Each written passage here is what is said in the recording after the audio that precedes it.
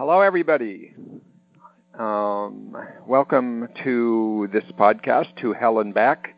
I'm Charlie, and it's 4 o'clock on a Wednesday afternoon, the 10th of October, in Massachusetts. And I'm glad to be on, but I have to tell you, there's a problem today that requires skills practice on my part. A few short days ago, I came back from a trip where I was teaching DBT for a week in Stockholm, Sweden. And I think I'm still a little under the jet lag syndrome. I'm just a little dragging around. I'm not sick or anything, but going through my day, dragging around. And I thought, how can I do a podcast? How do you start a podcast telling people you don't want to do a podcast? That's kind of a bummer. But I thought, actually, it's a good opportunity. I have to practice my skills. I mean, it isn't hell dragging through jet lag or dragging through tiredness and not wanting to do something, but it does call upon skills to regulate emotions because I want to get into it. So I have to kind of get myself leaning into this podcast and do something that helps jack up my energy level. So, because I think it's a really interesting podcast to focus on the skills in DBT for working with addictions, the tools for dealing with the hell of having an addiction. So what I decided, then I thought, well, this is, I think, I haven't looked at the exact date, but I think it might be the 1-year anniversary this week or last week for the podcasts that I've done. And so that's kind of cool. 1 full year, 31 or 32 podcasts. And so I thought, well, what do you do when you have an anniversary? And I thought, you have a party. So I want to throw a podcast party. So here I am, numbering one person, sitting in a guest room, talking on my phone, and having a party. So I'll just have the best party you can have. And of course, with any good party, you need music. So earlier, I wrote a song about podcasts. And so I thought, okay, let me now get into that song and sing it to you. It's a strange kind of song. It's called Celebrating Podcasts. But it's, as you'll see, there's a sort of it isn't an entirely positive view of podcasts, but so what? Right? All right, here it is, Celebrating Podcasts. I'll try to get the tune in my head. I can listen to a podcast when I'm driving in my car, flying in an aeroplane, or sitting at a bar, washing my hair, brushing my teeth, or putting on my pants. When I can educate myself, I hate to lose the chance. If you've heard 1,000 podcasts, you can listen to one more. They'll never exceed your infinite capacity to store information, commentary, stupid songs like this, and stuff in spirituality until you find your bliss. Open your eyes, look around, I'm sure that you will see that life is unpredictable. There's little certainty. There's taxes, death, and politics. It's hard to get away. We have to try to occupy each minute of each day.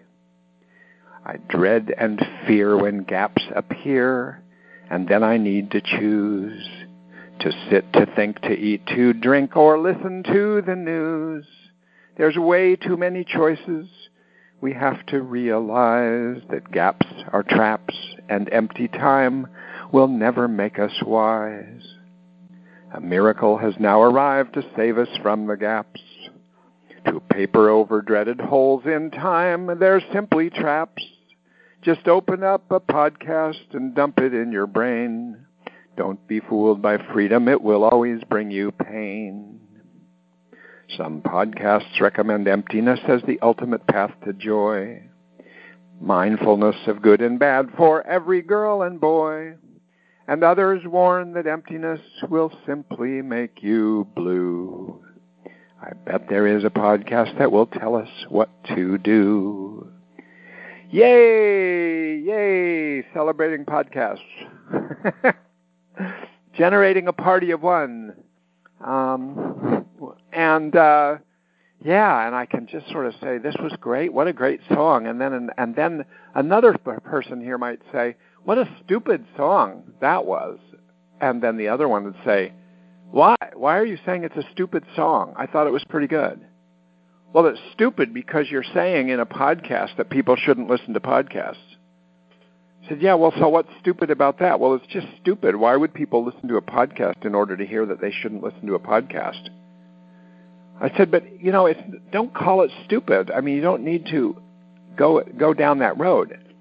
Call it dialectical. It's exactly what we mean in DBT by dialectical. Why is that?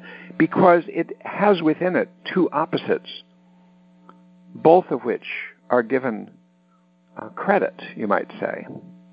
There is the one side that says, podcasts are cool, and there's lots of cool stuff that you can get in podcasts and listen to them in lots of situations. And the other side says, podcast is just another thing in our massively, overly consumerizing society to consumerize. Just like we got to fill up every single minute of every single day with something going into our brains, and therefore that's kind of, that there could be an argument against that. So there you go. First teaching point today. That's what dialectical means in DBT. And, Okay, end of party. Or you can just think the party's going on. Okay. So now, what I want to do next is, in today's podcast, which is going to be focused on skills to use when the crisis that you're having is an addiction. But before that, some of you may think this is kind of repetitive, but I believe in repetitiveness when it comes to learning. So I'm going to do something.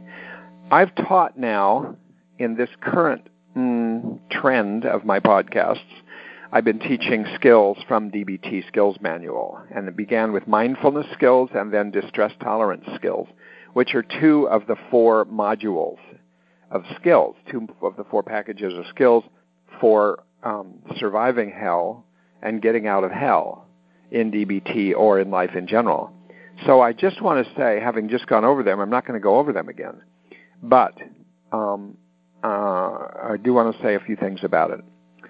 One is that the underlying theme of all of the ones I've taught so far is acceptance.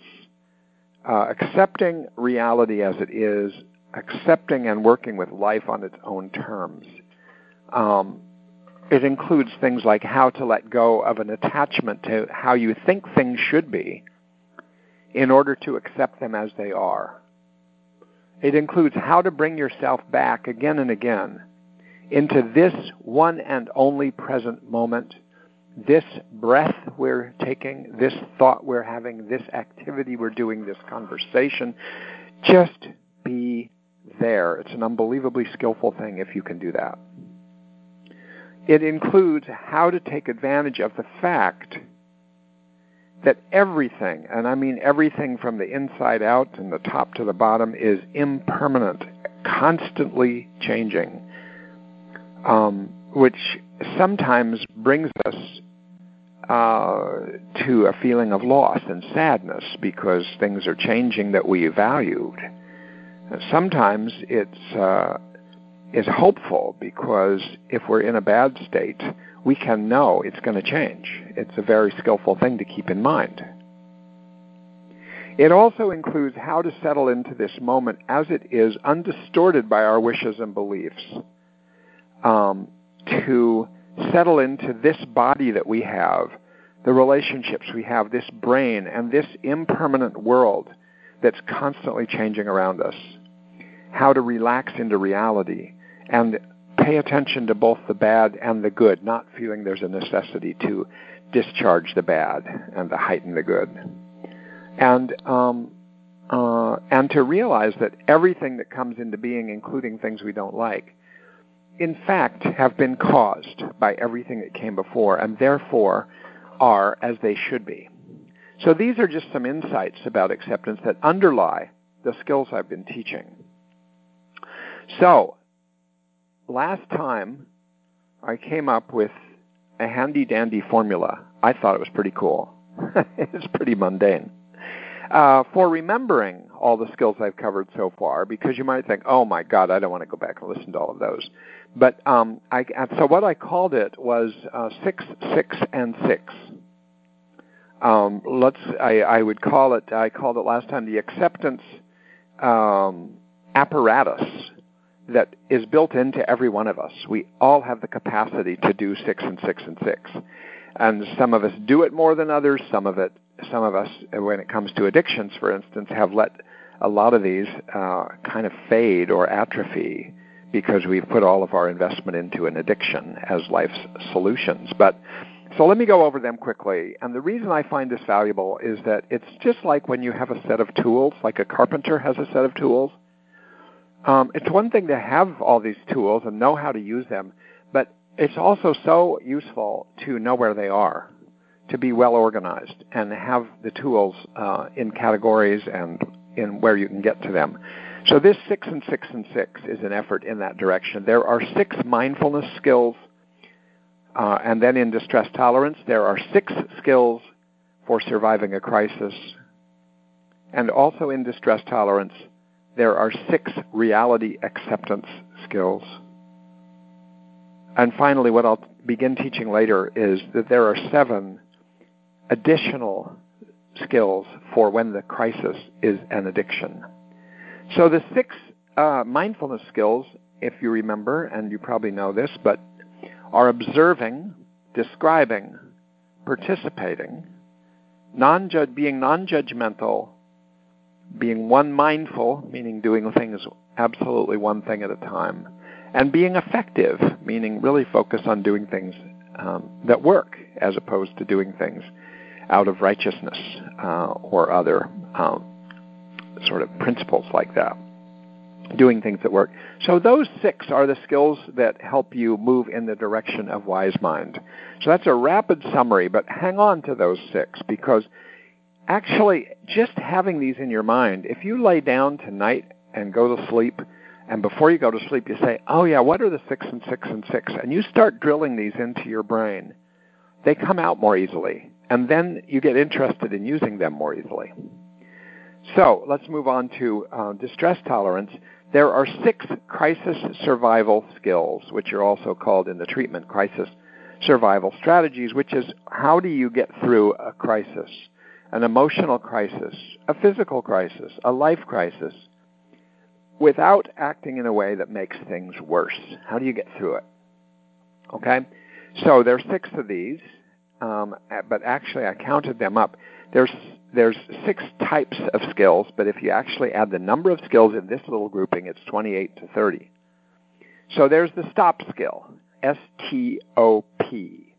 S for stop, T for take a step back, O for observe what's going on in you and around you, and O also I add in for notice options, and P for proceed. So you stop, take a step back, observe, and proceed mindfully after you've taken a pause. There's the TIP skills, T-I-P, though actually they stand for 4 things. So it's really T-I-P-P, but Linehan prefers to just call them the TIP skills. These skills are temperature, so using cold temperature on your face in order to calm yourself down, to activate your parasympathetic nervous system.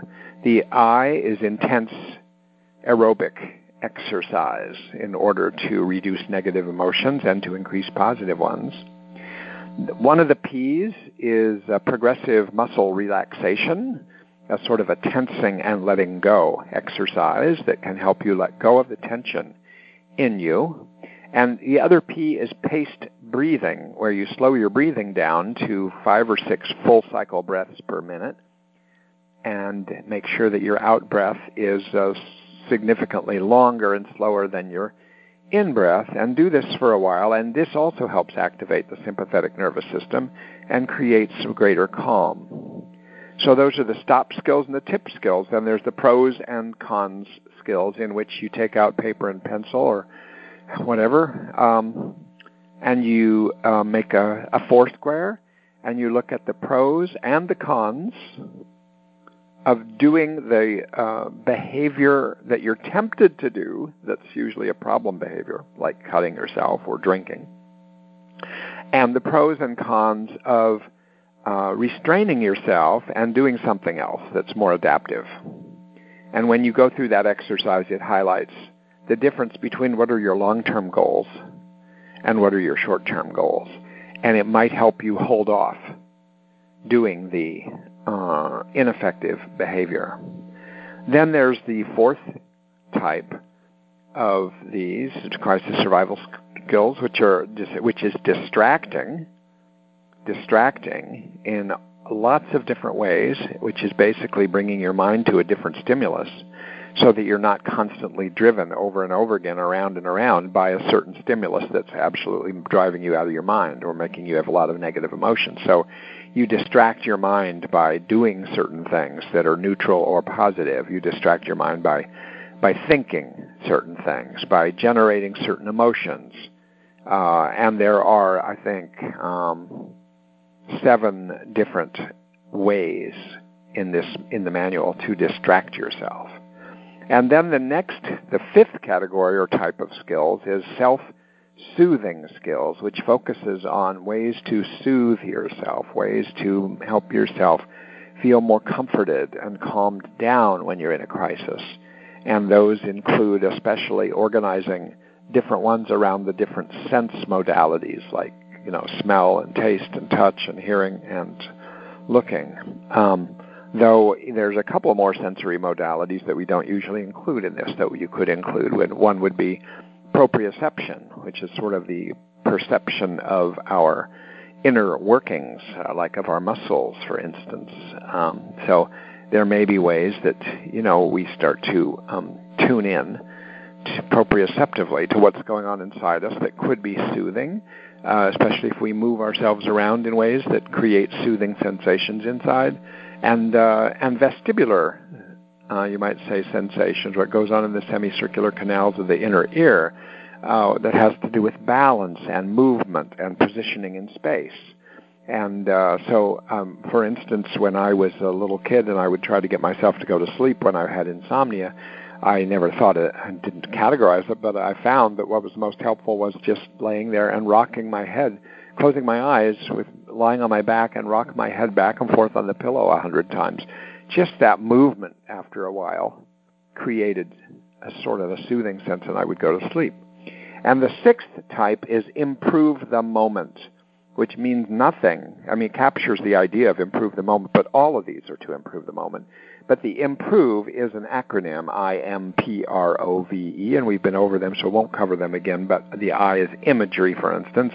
One of the P is prayer, M is meaning, etc., etc. So lots of different things to do.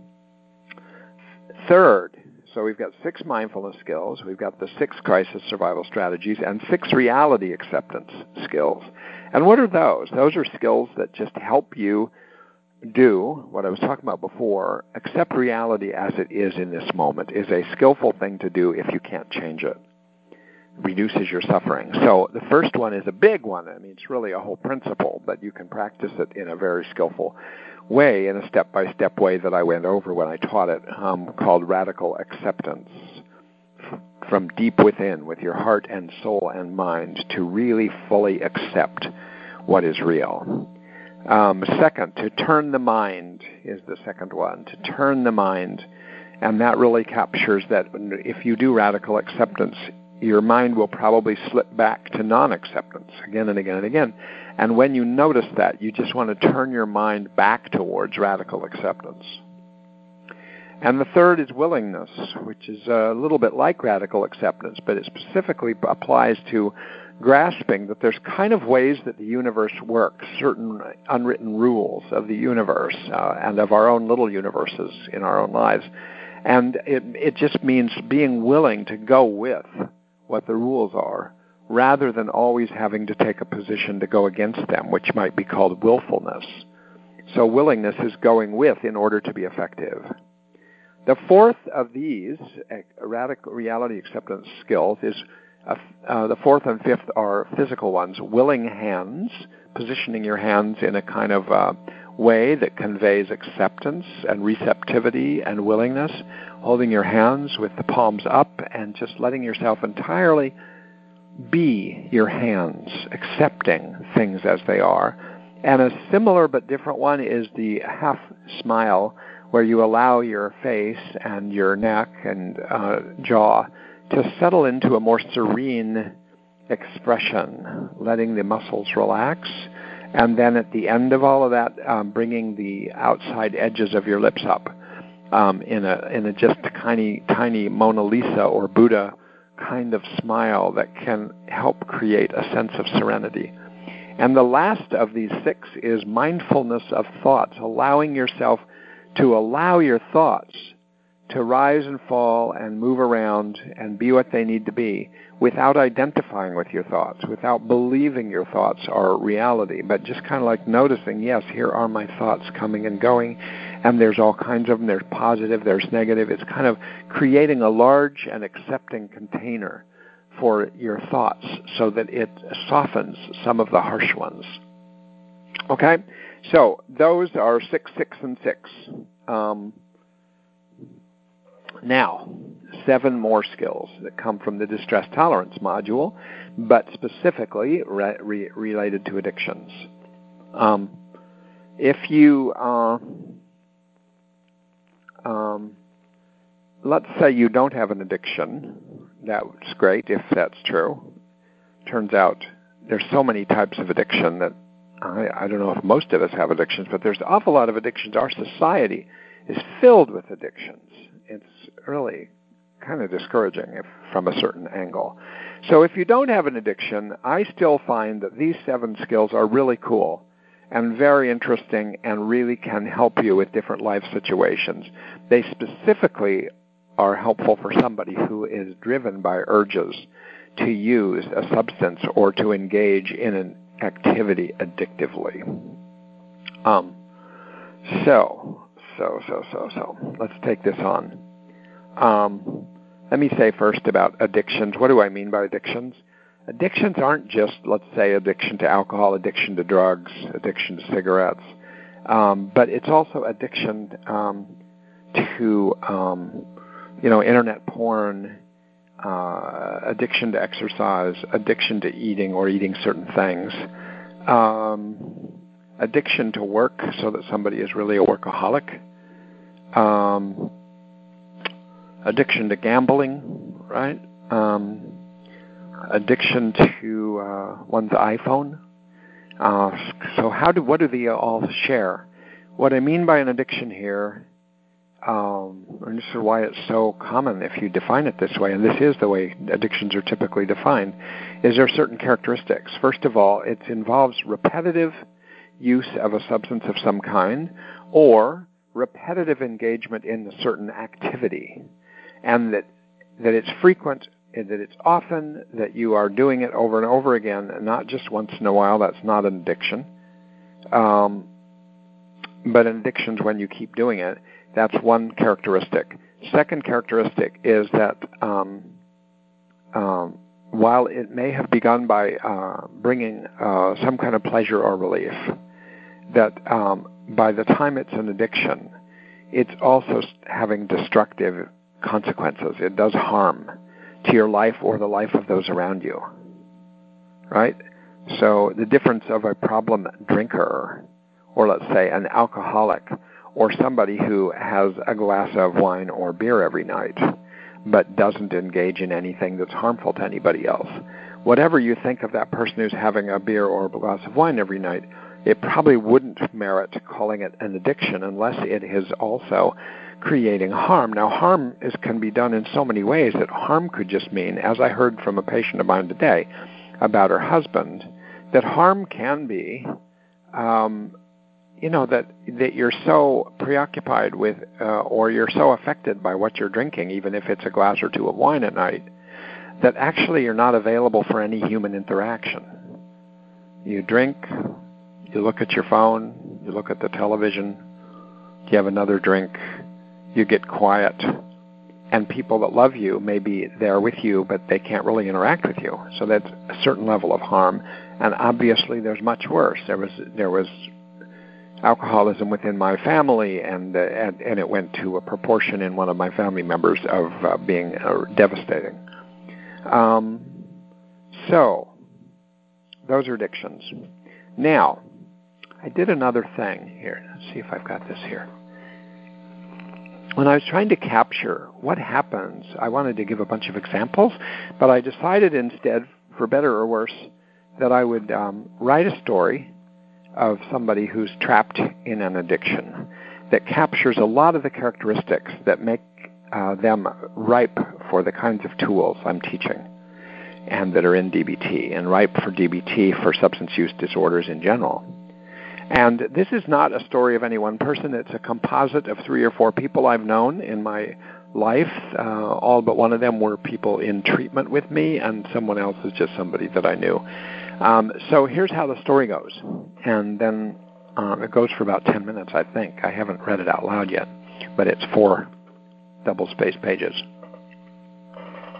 Wendy came back into consciousness in spurts, falling in and out of being awake until she was mostly awake, in the dark, amidst a suffocating smell, a rattling and bumpy ride, and a grinding high-pitched noise coming from somewhere. She couldn't remember how she got there, didn't know where she was. She had a throbbing headache, and she felt sick, a bit confused, dizzy, and disoriented. Her neck was twisted and in pain. Her legs were cold enough to seem almost detached from the rest of her. They were folded tight against a very cold metal surface that was shaking like everything else. Her brain was foggy. How did she get there? She knew she was in something moving, probably a moving vehicle. A truck? Was she in the back of a truck? Her capacity to think straight was flickering on and off. Wait. Now she remembered. It came to her that she was in the baggage compartment of a bus, and it seemed, for all she could tell, like it was going down a highway. Now an image returned. She had climbed or fallen into a baggage compartment of a bus just before it closed, just before it took off, thoroughly intoxicated, and just wanting to get the hell away from wherever she was. Why, she wondered. Why would she do that? Somewhere down inside her headache, she knew that she was running from someone. She was getting away from a guy, the guy with whom she had been drinking. Fuck. This was an old pattern for someone so young, 22 years old. Oh yeah, she had gotten away from him near the bus station, saw the open baggage compartment, and just climbed or fell right into it just before the driver returned and threw some bags in behind her. No one knew she was there. It was comforting, actually, in that moment, that no one in the world knew where she was. She didn't know where they were going, but that seemed okay. She just needed to sleep. She slept and woke up, and slept and woke up. The ride went on, never ending. At some point well into the ride, she pushed herself up to a sitting position, dragging her butt forward and resting her back against a metal wall behind her. It was warm, thank God. Must have been next to the engine. Then she realized her hand was wet, and she felt around. Oh, shit. She was feeling vomit on the floor, her own vomit. More than anything else in the world right now, she did not want to feel her own vomit, be in her own vomit, as she had been already many times before. She thought, this is hitting bottom, the very lowest. As her awareness returned, her thoughts imploded into a thought meltdown. I am in my own vomit. I am alone and cold. I am under a bus, riding to where I don't know. My head is throbbing. My neck is in pain, and I just wish I were dead instead of this. Then, almost strangely, she thought of her pocketbook and her wallet. She reached around her, feeling for it, but it wasn't there. No driver's license, no credit cards, no money. She began to cry, which was almost a relief, except that with heavier breathing, she inhaled fumes from the bus. Wendy had lost more than her pocketbook. She had lost her place in life. She had lost any semblance of having a life, any life worth living.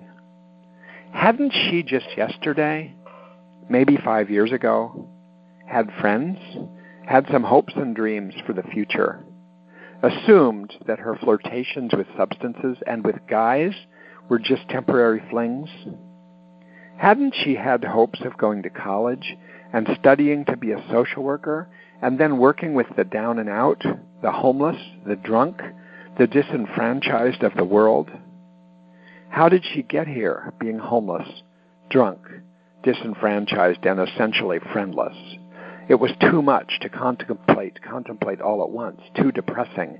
And in fact, she had gotten there in a series of steps, beginning with having a lot of fun, and now finding that fun was completely gone, and her only way to feel less bad was to drink.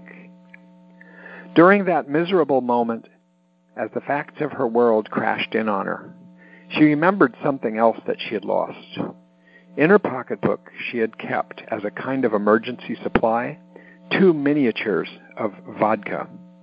Of everything right now, that was the worst loss she was feeling. How pathetic. Wendy had gotten to this point in a way similar to other alcoholics, to other addicts.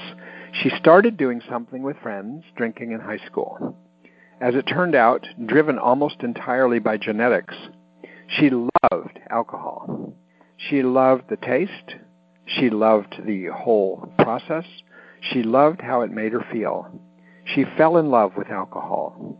And she had some glorious times with friends, during which she was more social than ever, having more fun than she had had in her life. Those days, that first year, her drinking was for her almost entirely a positive. We can assume that drinking caused spurts of dopamine, of reward, to surge in her brain each time she drank. And little by little, beginning with her decision not to go to college yet, she built her life with her friends around drinking. Not that she would have seen it that way at the time. For her, it just felt like a wonderful add-on, a recreational activity. From the outside, from her family's perspective, it had looked like her life trajectory towards wanting to build a really cool life around things that would be meaningful to her was taken over and replaced by her desire to drink and organizing everything that came with that. By this point in her story about the bus, her brain and her behavior had drastically changed. No longer was it that much fun to drink, making her more social,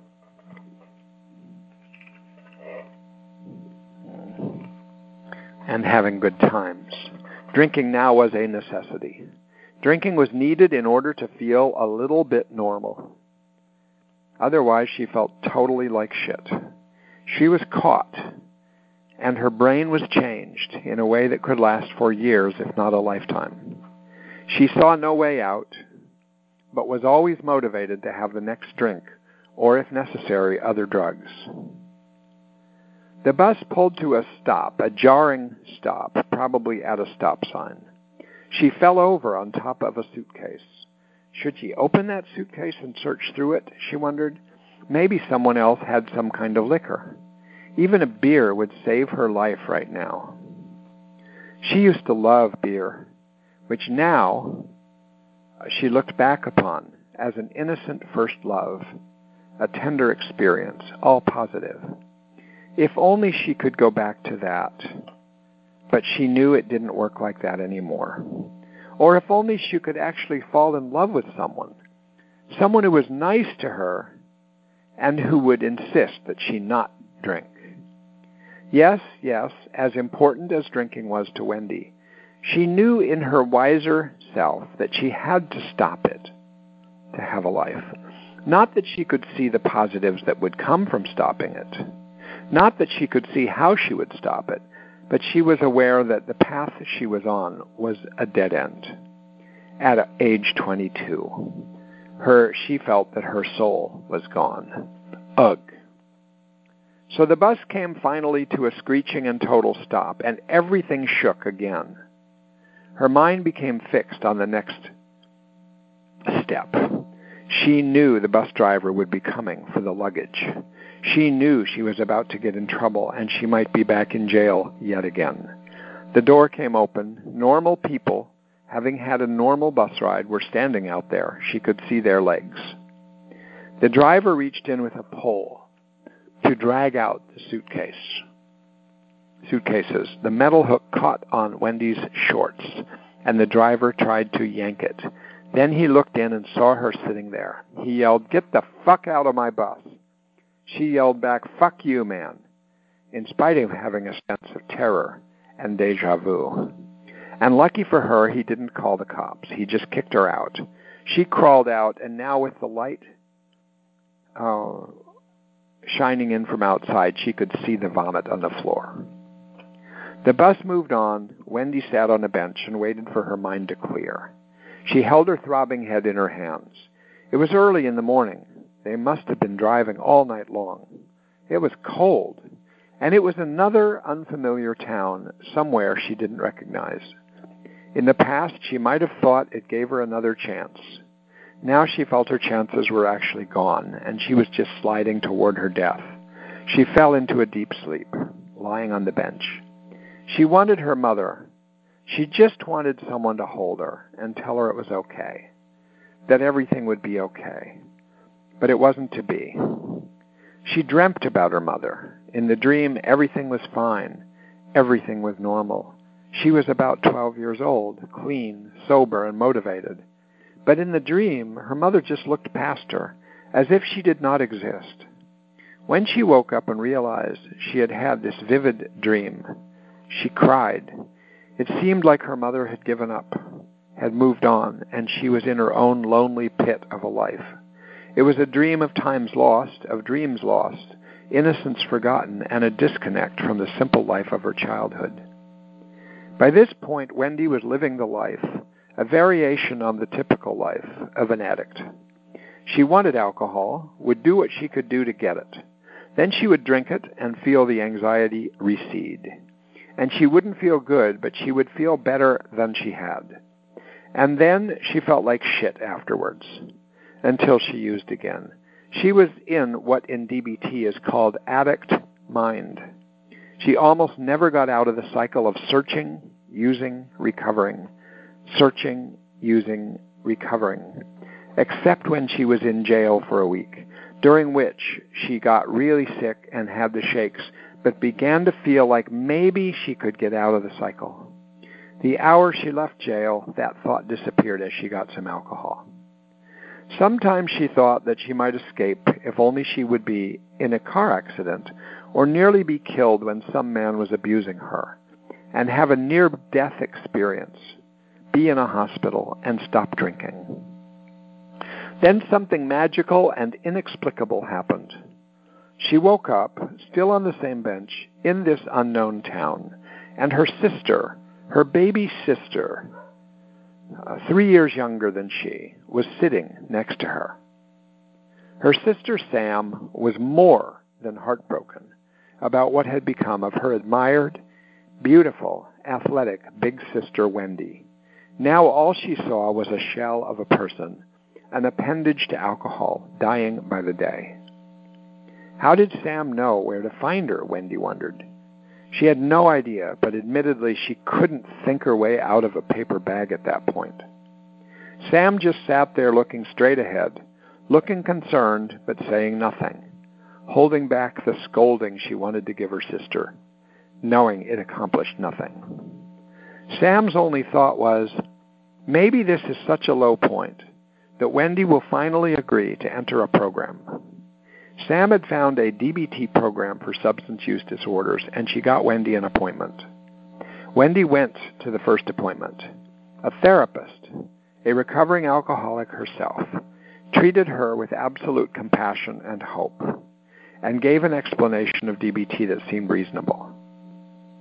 Wendy was worried mostly that she would be expected to give up alcohol, and she didn't think she could do that. But she also wanted someone to reach in there, grab her by the neck, make her stop drinking, and make her build a life. So she sat in a state of intense ambivalence. Now, we come to the end of that story, and we come appropriately, you might say, to talking about DBT for substance use. And this will go on this week, and then next week I'll get through all of the skills. I'll begin on them today. So.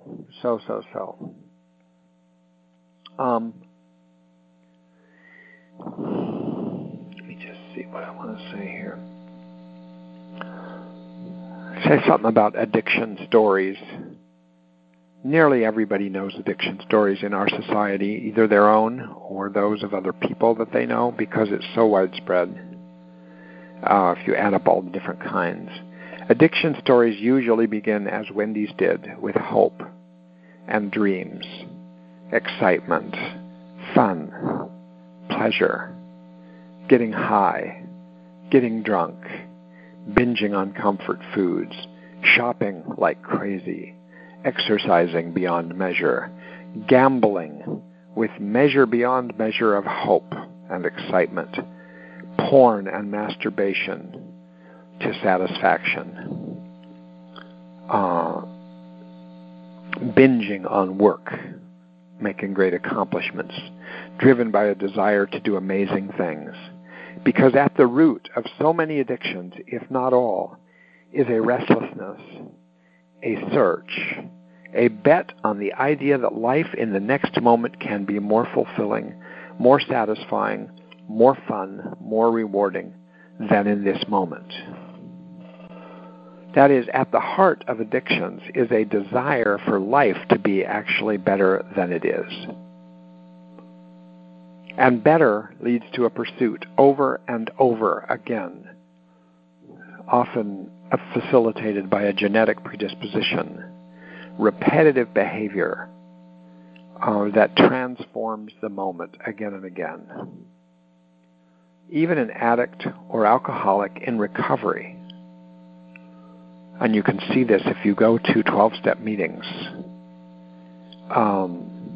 in a very dramatic way sometimes, is prone to go over the good old days, the glory days, the days of getting high and intoxicated, the days of taking control of your life by losing control. Control being a centerpiece of the concerns of an addict, forgetting the agony of the next day.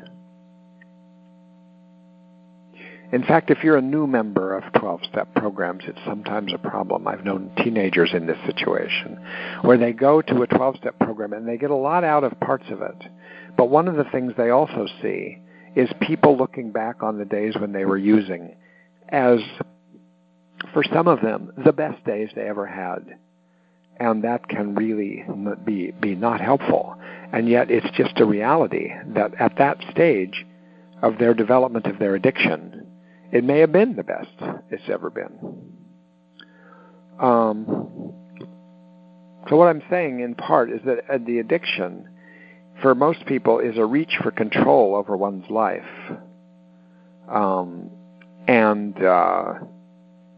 And sometimes that way of taking control is a loss of control.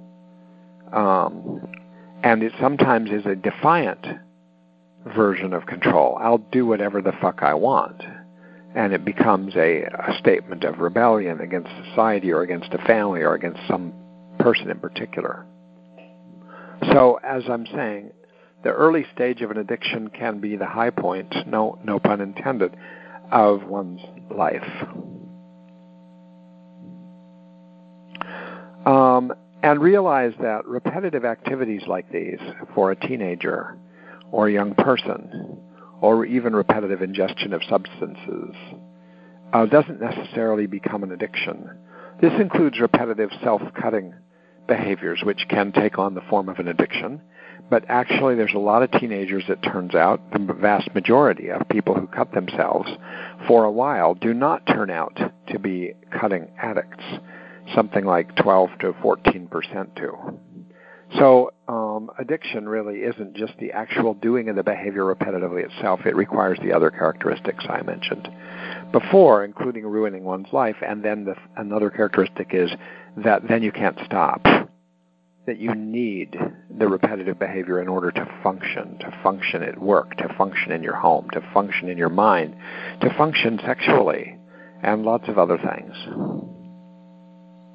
And what happens over time is that because that becomes the only card in your deck, or the most powerful one, drinking or whatever is the addiction, that becomes the thing you do, and it becomes the centerpiece of your strategy for emotion regulation.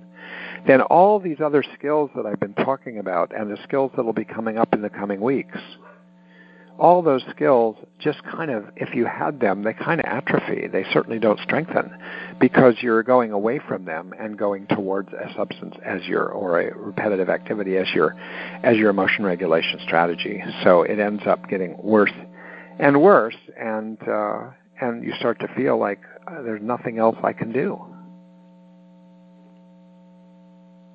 Now, it is characteristic of what happened to Wendy, and characteristic of addictions in general, that whereas at first the thing that kept the addiction going was positive reinforcement, it was reward, it was pulses of dopamine in the brain in response to the activity or the use of substance, that is positive reinforcement, and it's rewarding. But over time, that the brain, the biology of the brain changes in ways that have been researched, so that now you have a brain that can't generate reward in the same way. But actually, the use of the substances takes on a different function, which is to help you remove yourself from negative emotional states, including withdrawal. If you're in a withdrawal state, but that's a physiological state. And so it goes to be what's called negative reinforcement. That's when a behavior is reinforced because the behavior is followed by removing some negative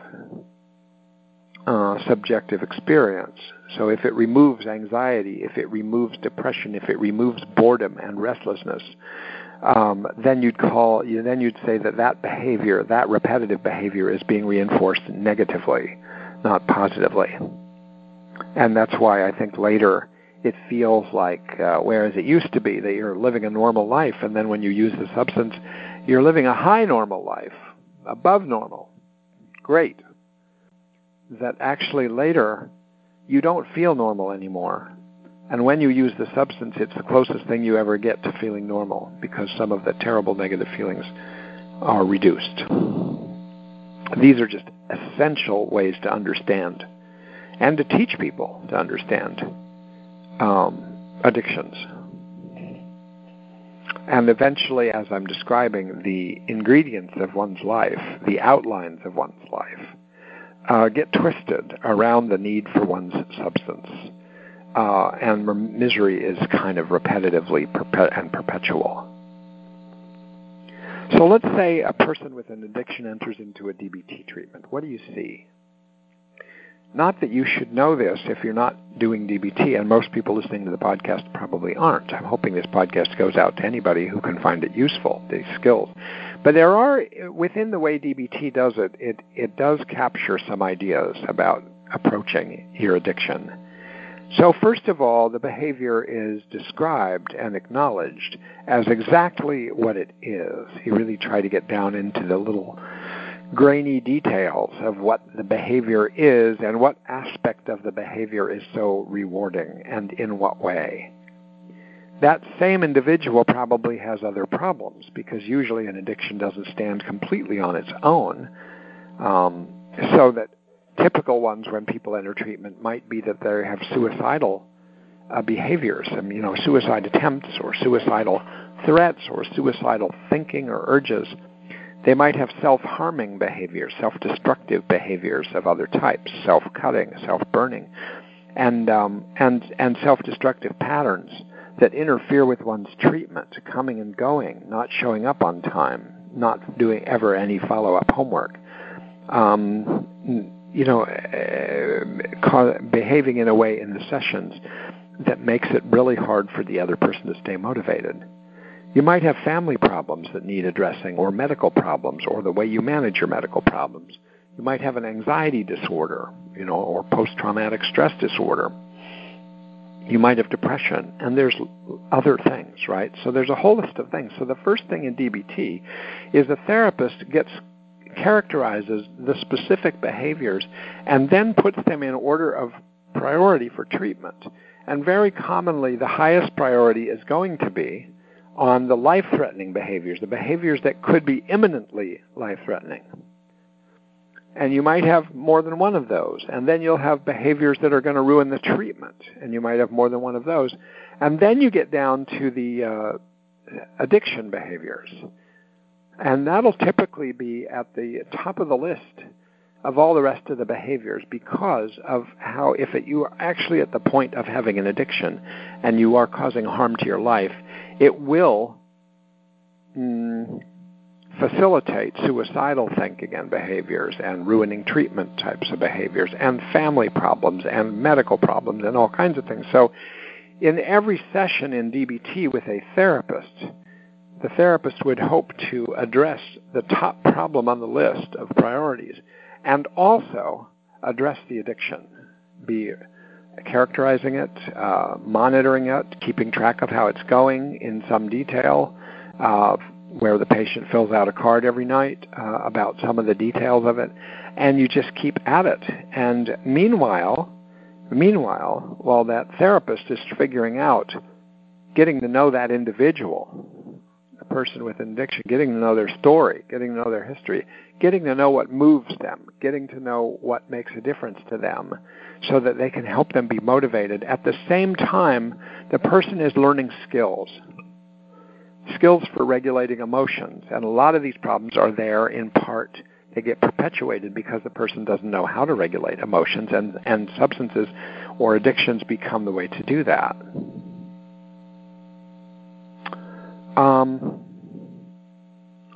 All right.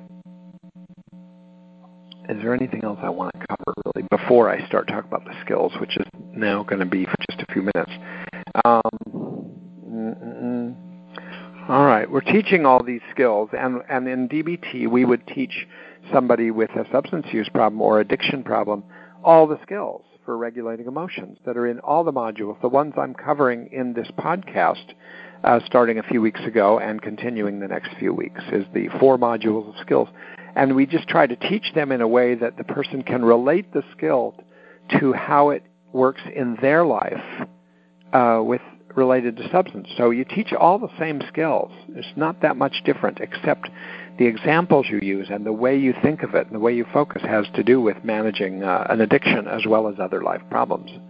And then, in addition, we teach 7 more skills to people with substance use disorders, and that's going to be the focus of the rest of this and then the next podcast, is what are those special skills for when this problem is addiction.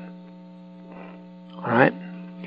So, is it worth, let's see, I got, 5 minutes. I'm going to get started with the first of these, because the first 2 are kind of big ones, really interesting, really, really interesting. And I think whether you know people with substance use disorder, or you work with them, or you are a person with an addiction problem, this first one should be interesting, and it might help you. You might already know it. It comes down to this, that in the world of people who have studied the treatment of addictions, there are these 2, there's a lot of approaches, but to start with, there's 2 main categories of approaches with respect to what do you ask of the person that has an addiction when they enter into trying to do something about it.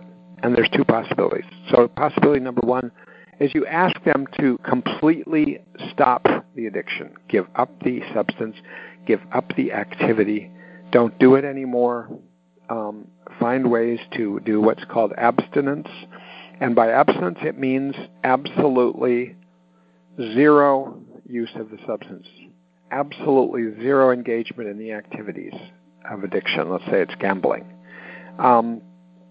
And that can be really difficult, but that's, and there are, AA has typically had that approach, but also it is one of the main approaches with some data supporting it in the substance abuse world. And the other one is a different one, which is called the harm reduction approach.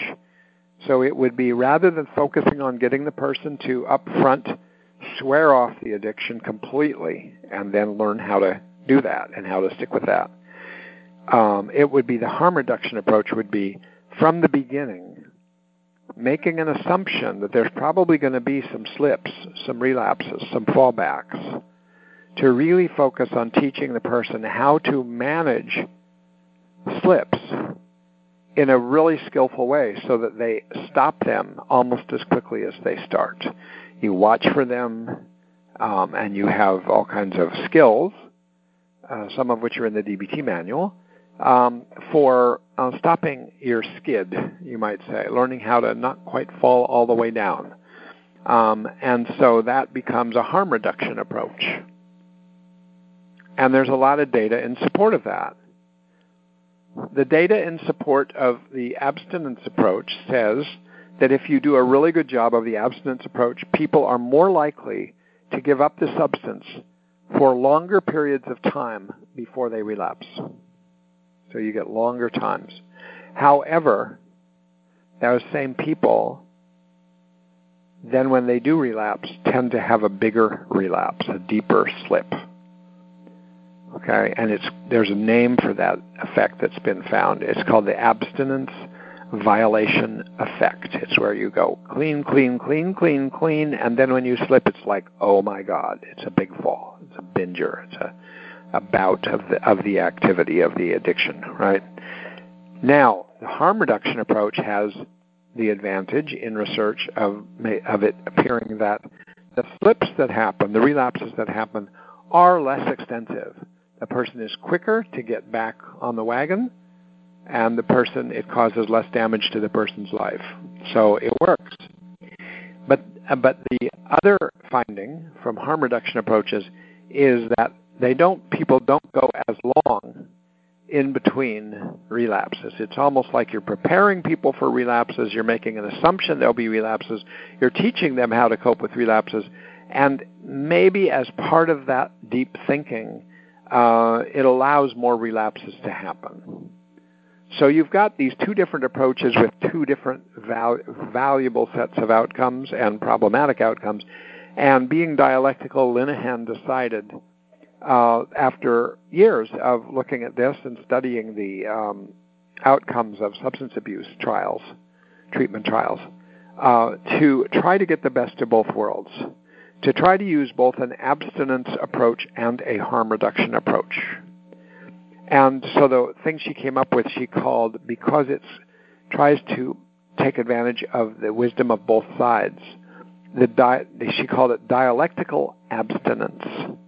And those of you who know about substance abuse treatment or something about it, it's also captured in the relapse prevention model of substance use treatment, where in fact in that model you do try to go for abstinence and promote abstinence and learn the things you need to do to try to extend your abstinence and look at warning signs for relapses, and then build in the skills, teach the person the skills for if there's a relapse. So actually, this sort of parallels the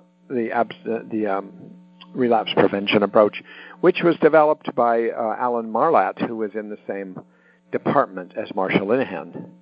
So Marsha knew all about the relapse prevention approach. All right, we're going to stop here. When I start next time, I am going to continue about dialectical abstinence and how you do it. And then we're going to move on to the other 6, okay?